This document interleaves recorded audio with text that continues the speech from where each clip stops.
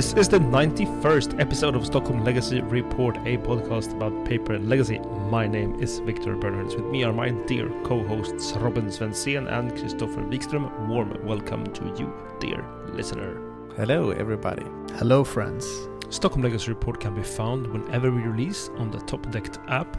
We've been a bit absent again. Turns out work is work and life is life. I can testify, however, that Paris is warm and has a public transportation system for which I have notes. In this episode, we will discuss the participation of two of our co-hosts in a recent European Legacy Masters qualifier in Stockholm, and discuss a couple of 4-0s at local Legacy Weekly, as well as spend some time on the hot orcs of the hour, deliberating on whether they are about to break legacy. First up though, Paper Legacy Play European Legacy Masters qualifiers. Myself and Christopher went playing Black Red Reanimator and Aluren as per usual. So how did all this go down? Robin, I'm gonna hand it to you to take the reins. Great. So before we get started, note that this tournament was played before the release of Lord of the Rings, so there were no cards from that set were played. And with that, how did all shake out, guys? Let's start on round 1 with Victor. You were up against lands? I was up against land in the hands of none other than the Hope, and I went 1-2. The game I won, he mulliganed to 4, and still put up some fight, I should say. He is just a really good pilot with this deck, and if you, with Reanimator, face a really good lands pilot, it's going to be tight. I think it's like a tough matchup to begin with, that I think really puts the skill to sort of who is the player with the most experience and the best day, and today it was not a day for me. So I lost 1-2, but not super disappointed about that. Losing to the Hope is part of playing Legacy in Stockholm. How about you, Christopher? So I was up against Omnitel, and this was the winner of the last Legacy tournament we had in Stockholm. The TLDR of the matches was game 1, I picked up a loss. You know, when you show up to a Sunday tournament and lose the first game, it's always shaky. I managed to squeeze a win in the second game. It's always tricky for the Omni player to go for their kill, like the show and tell, due to Aluren having another enchantment to put into play. But the person here played black, so they had some discard to try and set things up, which is a bit scarier. At least for me, I think it's scarier than the green version. Yeah. But then in game 3, we had a really memorable moment where I had resolved an Aluren, but I didn't have super much action, and my opponent, maybe I didn't resolve it, maybe they shown-telled, but they put in Omniscience and cast an Emrakul, so they got an extra turn, and I'm at 16 life at this point. So they take their turn, and in their upkeep, I petty theft the Omniscience. Nice. Then they proceed to swing. I calculate my opponent is at 9 life, and I have Leovold. I have Leovold and a Birds of Paradise in play as my creatures with an Aluren and 6 lands. So I just sack all my lands and take 15 and go to 1. Yeah. They pass the turn, and in their end step I play Ether Channeler to put in a 1/1 bird for 9 damage Xaxes. Wow. Then I untap and kill them. Wow. So that was a bit lucky, but sometimes you get those as well. I just love the sack 6 win on the swing back against Emrakul. Happens once every 2 years, but when it happens, there's an argument to be made here that I think, is it that Emrakul can't be targeted by instants? Is that the text on it? Maybe, I can't remember. Protection from spells that are 1 or more colors. Maybe the safer play would have been to petty theft the Omniscience and then Elder Channeler bounce the Emrakul. But you gotta go for swag points sometimes. So I did that. So yeah, I picked up a win in the first round. On to round 2, where you, Victor, meet this player. yes, I played against said Omnitel player and had, I think, my most memorable game as well. We sort of go off take one game done pretty quickly, each of us doing what we do best. I think I'm pretty sure I take down game 1 and he rolls over me in game 2. And in game 3, I know there's lots of graveyard hate going on my opponent's side. and that I'm going to have to really do the alternative route to win this game. And from my starting, I think I mulligan to 6. From my starting hand, my entire plan is to eventually steal a creature from my opponent's graveyard. And lo and behold, some, I think, 5 or 6 or even 7 turns into the game, we're really slow. I'm very heavy on discard. I do a Thoughtseize or a Grief, I can't remember which one, and my opponent responds by brainstorming. And I know that my opponent has sort of a show and tell, Omni-tell kind of winning setup in their hand. They were playing lots of Cunning Wishes and sort of nice things in the deck. But my opponent ends up keeping an Atraxa in their hand that goes to their graveyard, and I reanimate it. And my opponent was not ready for that, and I take down the game by resolving an Atraxa for the first time in my life. I saw that, and it was really funny because the cards that you picked a Grief out of those cards, I think. So then you griefed their Emrakul that they had as well, just to make them shuffle their setup. Yep. Oh, right. I think they had a Shieldred on top, I think they said. Yes. Because, even if, you're putting back 2 cards, and no combination of cards is going to be good for you there as the as the Omni player. So that was super fun to see. I was really happy about that, because I planned it from the get-go, and it worked out as intended. So very happy about that 2-1. Also, shout out to this opponent, super nice player. Best game of the day in, many respects. Great execution. Over to you, Christopher. What were you up against? I'm gonna try and break a speedrun record on Tournament Report for a round. I played against Jund, and I got Junded 2 games straight, so 0-2. Was that something similar to him into Minsk and Boo? Yeah, it was pretty similar. It was the classic, you don't have fetch lands, so you just play your lands out. Some are duels. You get wastelanded once or twice, and then hymned, and you just don't find lands for 2 games. It was brutal. All right. Moving on to round 3. You both picked up a win, and you both picked up a loss so far. And Victor, you were up against a kind of rare deck to see. Yeah, I was playing against Hivemind. Yeah. And I think the TLDR for these 3 matches, I'm going 2-1 again, this time in my favor, is that neither me or my opponent drew particularly well. We mulliganed a lot in the first 2 games, and then in the 3rd game, I keep ripping sort of non-gas cards, and my opponent kept drawing lands for forever. And eventually, I'm the first one of us to sort of make something live happen. I can push through an Archon and a second Archon through some counter magic. My opponent has no answer to that. I think if my opponent would have ripped sort of anything reasonable on top of their deck, I would have been very dead much earlier in that game. So 2-1, sort of winning with variance, I guess. Is there reasonable cards in Hivemind? Question mark. I think there are fetch lands, basic island. I guess. Some reasonable cards. What about your round 3, Christopher? Yeah, I played against the Amulet Titan deck.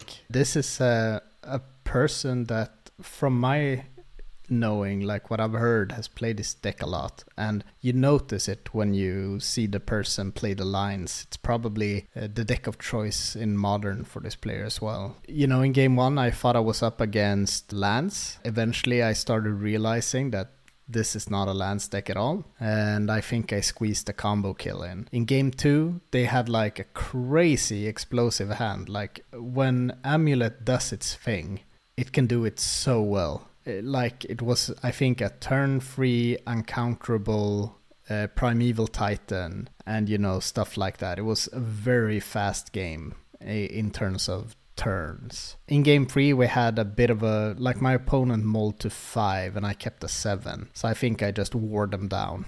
They were playing one cool interaction, which is that Mycosynth Gardens with their amulet, so they can get a lot of mana. And it's also nice that they can get both Expedition Map and Amulet with the Sagas. But I managed to win 2-1. Very nice. And then we move on to round number 4. And Victor, you're up against Aluran. Is this a pod mirror? The pod mirror. Yay! The pod mirror. And we have played this particular pod mirror quite a few times now, and I still wait for a tournament win. Yeah, I think it's hard sometimes. I mean, Reanimator can definitely do it. I think it's still a scary matchup for me, but I think I'm starting to like it a bit more now. Playing 4 endurances and counter magic, and then you board into more counter magic, veil, and surgical. I think it's quite tricky. I can maul so aggressively in this matchup, and it works out. So, yeah. 2-1 though. You did spank me on the butt cheeks one game. Yeah, I think what does it is the bounce as well. Like the counter magic, the main deck endurance, and the bounce. It's just sort of over 10 games, it's too much to fight through, I would say. Yeah. Even with 10 discards, there's so much. I have to basically nullify everything you do. Because the Strixes as well, like, it's just, After the league playoffs that we had the week prior to this ELM qualifier, I actually put the Brazen Borrowers back in the sideboard. But the card that got me over the finish line was Grist. This is just, like, sure, like, it was already over. Like, it wasn't Grist that won me the game. But when Grist has come into play and made 2 tokens, it's just so hard for Reanimator to do anything. it is basically impossible. All right. So, Christopher pick up a win in this round, and we're on to round 5. And this time, Victor, you're up against Lance again. Yeah, I'm up against Lance again. I'm 2-2 at this point. There's a very sort of minute chance that I might make top 8 because this is a 5-round tournament, and I win this Lance game 2-1 by making what I think is a very nice use of some beneficial draws, because I have an Archon going in game 3, and I allow my opponent, so to say, I mean they draw their cards, but I don't try to interrupt their plan, allow them to make Martlage, and I block with my Archon, so that I can reanimate it again to make them remove their Martlage. Yeah. And win from there. So it was sort of, I mean, luckily I had a couple of reanimation spells that didn't tax my life totals too hard, and they did not rip sort of refreshed graveyard removal. But I liked how I played sort of aggressively controlling, like making, because I have to make the Archon and sort of get there with it and have them make the Martlage, and then they're gonna attack and I'm gonna block, and then I'm gonna, hey, look what I got in my hand. Here's another Exhume. It feels bad to wait in that matchup because they can rip more, not more relevant cards, but it's definitely on them to start peeling cards. Yep. So 2-0, I finish 3-2, but fairly high up on my opponent's win percentages. A fairly good sort of, I think I finished in 10th or something total, which I'm happy about. I had a really good day. Deck worked out the way I did it. Every game to 2-1 or 1-2. Like, again, this is like the second tournament in a row that sort of my matches are becoming slow rather than quick. I don't know if that's sort of a mark of a trend. I'm going to have to play, I think, another tournament to see if this keeps on, but it's interesting. Because this is sort of, you know, the deck of choice for father's hardworking life wants to have lunch at tournaments, and suddenly these things aren't happening to me anymore. And like, my life choices, I need to consider them now, kind of thing.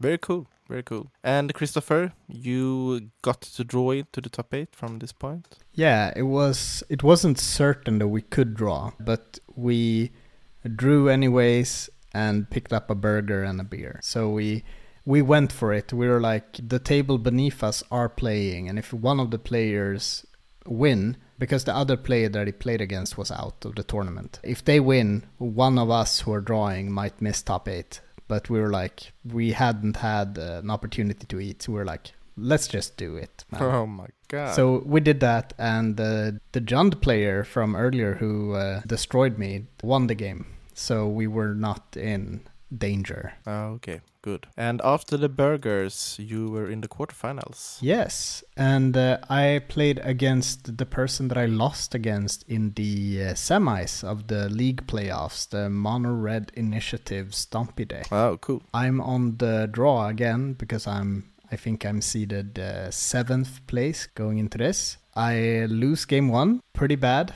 Sometimes it happens. But this time around, I have learned from my mistakes that I made in the league playoffs. And I managed to slowly grind my opponent to pieces. So I actually win game 2 and 3 this time. Wow. Keep the force in the opener and just rely on that your end game is stronger than theirs. And that's what happened. No shenanigans when force is in the deck. On to the semifinals then. Yes, so I'm up against a player who's very good with Painter. This person usually places really well in Swedish tournaments. We have super fun, back and forth game 1 and 2. In game 1, my opponent clutches it out with some good plays and gets to mill me. Game 2, my opponent is tapped out and I played a turn 1 bird, so I just go for a windmill slam Aluren on turn 3 and it kills them. Then in game 3, I get so greedy. Whoops. We're playing a bit like land go. In my hand, I have a Hydroblast, a Brainstorm, and stuff like that. My opponent goes turn 2 Engineer, and I let it resolve. I don't have a force. I didn't have a Hydroblast at this point, because that would have solved a lot of my problems that we're gonna find out in a turn. I let it resolve. I take my turn, and they put a Painter in the bin. I untap, and I play a second fetch, and I fetch Crop Underground and decay it. My opponent takes their turn, taps Saga for mana, gets, I think, Opal or something, plays a land and just windmill slams a Magus. Magus of the Moon. And I'm sitting there just thinking that I'm such a dummy and I don't draw a basic for the rest of the game. Oh. Gotcha. I'm out in third place. The bait engineer. Yeah, Decay Engineer.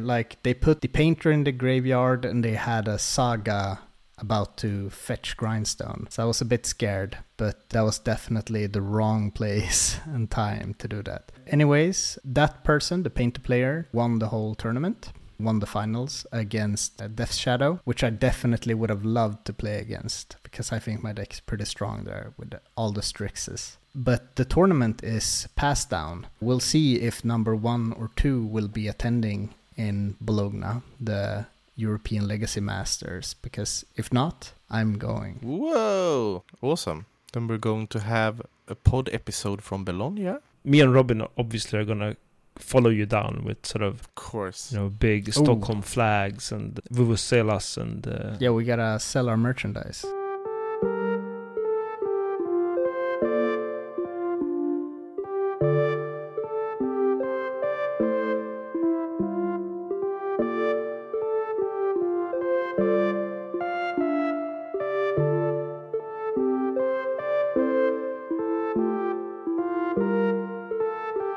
Well, I mean, Christopher has a good track record of playing Legacy in Bologna, so we'll see how that transpires. In the meantime, our regular play will be happening all summer. Robin, while missing out on this tournament we just discussed, you did squeeze in another 4-0 under your belt at this said local play very recently. Please tell us what happened. After winning the finals, I had played 2 leagues of Legacy. The first one I ran back Naya Depths with some small configurations, but I ended up 2-2.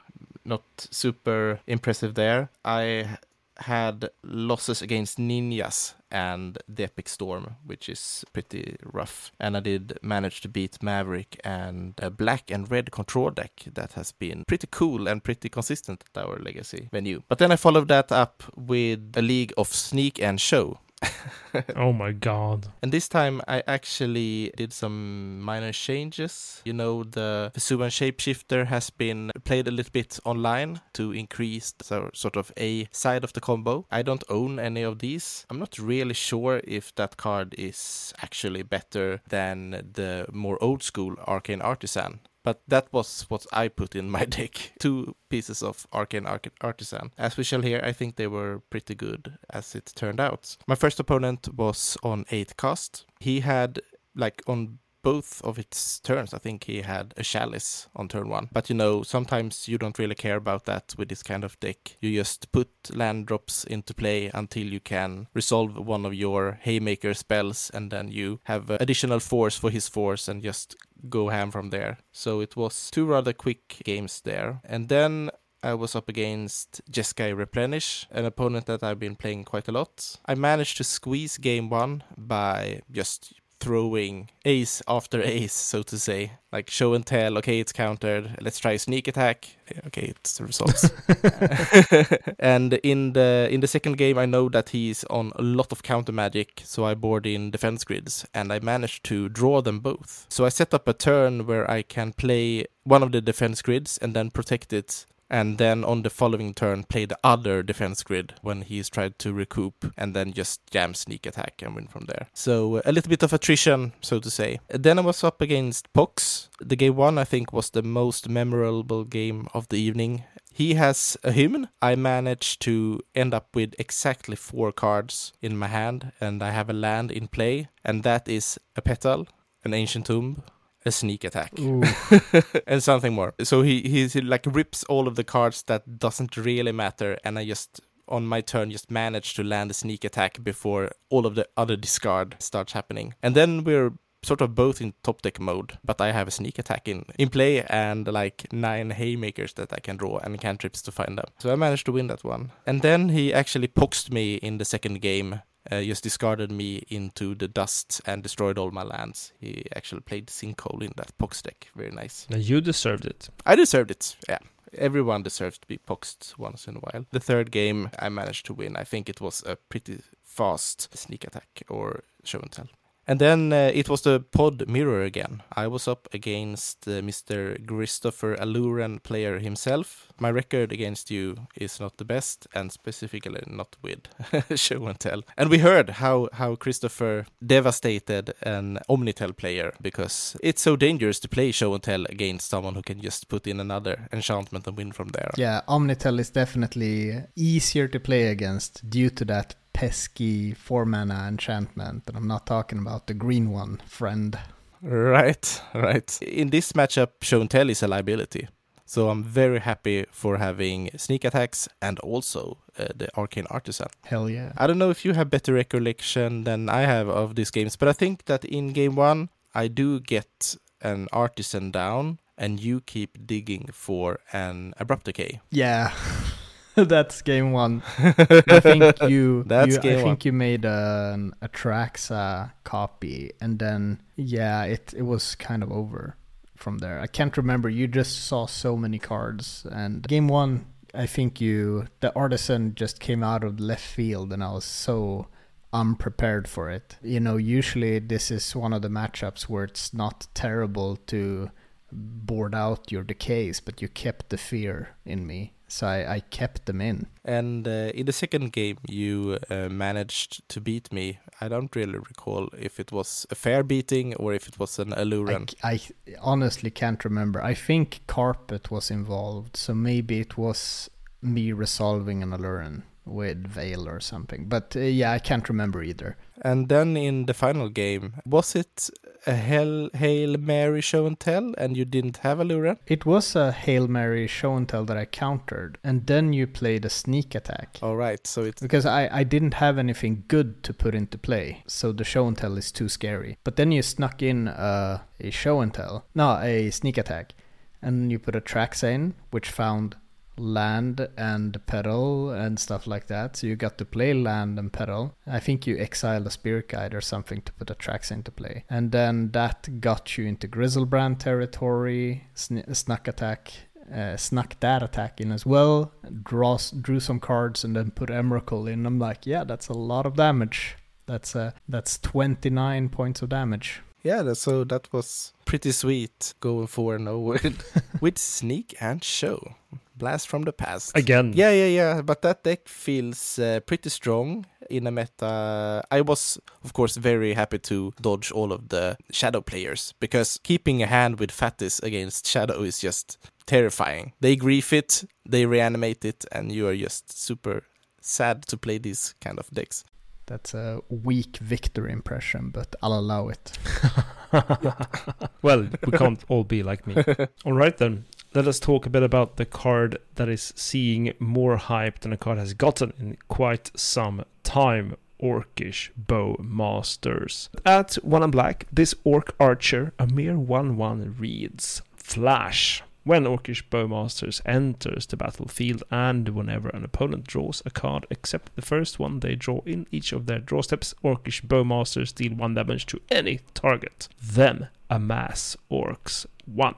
Is this busted? Christopher, is it worth the 27 euros? You recently did 4-0s with these Orky boys in Aluren at local play. How do you feel? Was it broken? Well, it is a very strong card. I think a lot of people are trying it out now on Magic Online and in our local meta. This was the first day after the pre-release, so you could play the cards. I hadn't gotten all of my copies. The 2 that I had in my deck, every time I had them in my hand, I felt this card is sick. Just to give like the quickest rundown of the first day that I played with Bowmaster Aluren was 2-0 against Jund, the same Jund player that O2'd me on the ELM qualifier. 2-0 against Grixis Delver with Bowmasters themselves. But it's beneficial being a grindy deck with decays and your own Bowmasters because you can control the Bowmasters in play in a way that they can do as well, but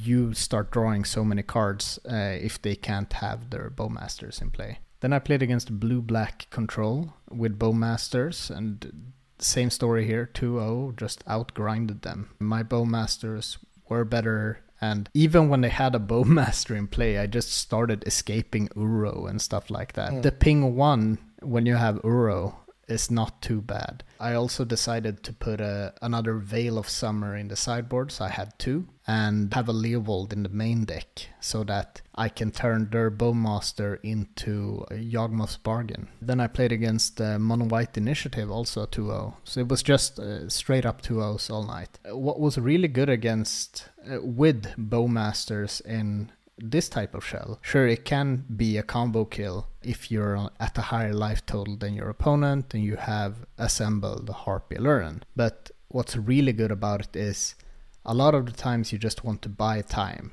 with Aluren to set up well. Against Jund, I got to just play Bowmasters and ping Dark Confidant, which is extremely annoying for them because that's probably their best card advantage engine besides Sylvan and Minskimbu. But with a Bowmasters in play, Sylvan doesn't do anything. I mean, sure, you can do it, but you take a lot of damage doing that thing. And if you don't draw extras and you put back cards, I still get to amass and ping. So that's super scary. Against Initiative, it was just really nice to ping a Thalia end of turn. It's just so nasty to do those small things, and you get 2 bodies into play, so them getting the initiative is also scary because you can just ambush Viper and like go in for that initiative steal. So I think this card is really good. I do believe that the decks that will keep on playing it and be successful are probably the bug scam decks. Yeah. The 4 Grief, 4 Bowmaster, 4 Uro decks that play Reanimate and Snuff Out. I think those decks are going to be a really strong shell for Bowmasters. And also Grixis Delver. Having this Delver and DRC among those Murktides that we've heard so much about. It's just another angle to put the hurt in the dirt against control decks. This is obviously very annoying if you're a Staff of the Storyteller deck. They get to ping your thing, they get power into play, and it hurts to draw that card. Yeah, and like I really like it for Grixis because it's a little bit of a go wide strategy for them, as well as extra removal and extra damage to face when needed. So it's pseudo go wide. Yeah. So the amass is you put counters on 1 token. Right. But it's still in one of my games against the blue-black control, I actually had to decay a 6/6 or 7/7 army after I had done all of my Uro escaping due to it being bigger than Uro. Yeah. So it happens and it's real. I just think that you should sort of play these orcs in a deck with the symmetric Jace Bellerin effects for the long grind of ping, amass. I mean, there must be a stupid combo that's super popular in EDH somewhere that you can port over to Legacy here. There actually is one thing that we saw from the challenge, and we don't usually talk about online play here, but I got really interested in Riddlesmith combo. Like the pilot of that deck, Killaby, actually put 2 of these in their deck, and they are playing Gamble, Echo of Aeons, and Wheel of Misfortune. So that's, Echo of Aeons just became another card with this. So that's maybe a more legacy adjacent side that I think this is such a nasty card to have in that deck. So yeah, that's a good observation, Victor. Yeah, I just feel like the stocks of Veil of Summer went up through the roof with this printing, because like Veil of Summer is obviously super good against Bowmaster, because you have to ping something and your opponent's creature and the opponent itself is protection from black, right? So you have to ping like your own dude, or you have to ping yourself something in response when a Veil is in effect. But like also the secondary damage that every deck is going to play black, so they're going to play black removal, they're going to play like discard, maybe they play grief and reanimate grief. Like Veil of Summer is going to be so good against that. Yeah, and I think Snuff Out might lose some stock. It was really interesting, that Veil interaction that you talked about. In my game 2 against the blue-black control player, I played a turn 3 Strix, and my opponent responded with a Bowmaster, and I Veiled. And he paused, and he was like, okay. I was like, I'll draw a card. Yeah. And then Bowmaster comes into play. You gotta ping yourself, or the Bowmaster. He pings himself, and then he pings himself again when the Strix enters. Yeah. I think this card is really good. I heard some people at the LGS comparing it to Ragavan, but I think that's completely different discussion. It's not close. No, I mean, it doesn't put that kind of pressure on your opponent as Ragavan did. No, this is a very reactive card. And since you have the amass thing, of course, happens, but your opponent is free to interact with that at their leisure, I feel. So, this card is, probably quite good and probably deep, but it's not Ragavan. One deep card that I just want to mention from this set that I've seen, there were actually 3 cards from the new set last Thursday. So they're mostly Bowmasters. There were some decks running Bowmasters. There was one player playing the One Ring in a mono black helm deck. Nice. It was pretty cool. They played Anvil, chains, and stuff like that, and then they had the One Ring to, I don't know, draw cards or something, but also just gain protection. But the Lighted Halfling is one of the cards that I think might make waves in some of these blue soup Yorion decks. For those who don't know, it's for a green mana. It's a 1/2 halfling citizen that either taps for a colorless or adds 1 mana of any color and spend this mana only to cast legendary spell, and that spell can't be countered. This card we've seen, since it says legendary spell, you can cast Minsc and Boo, Teferi, you can cast Uro, Leovold, Omnath, Yorion. Like a lot of these really already hard-hitting legacy players gets a mana acceleration that also turns them uncounterable. That might be really big. We have seen some decks with it at the LGS already, so look out for those ones. I'm a little bit keen on the 4th Eorlingas. Oh yeah.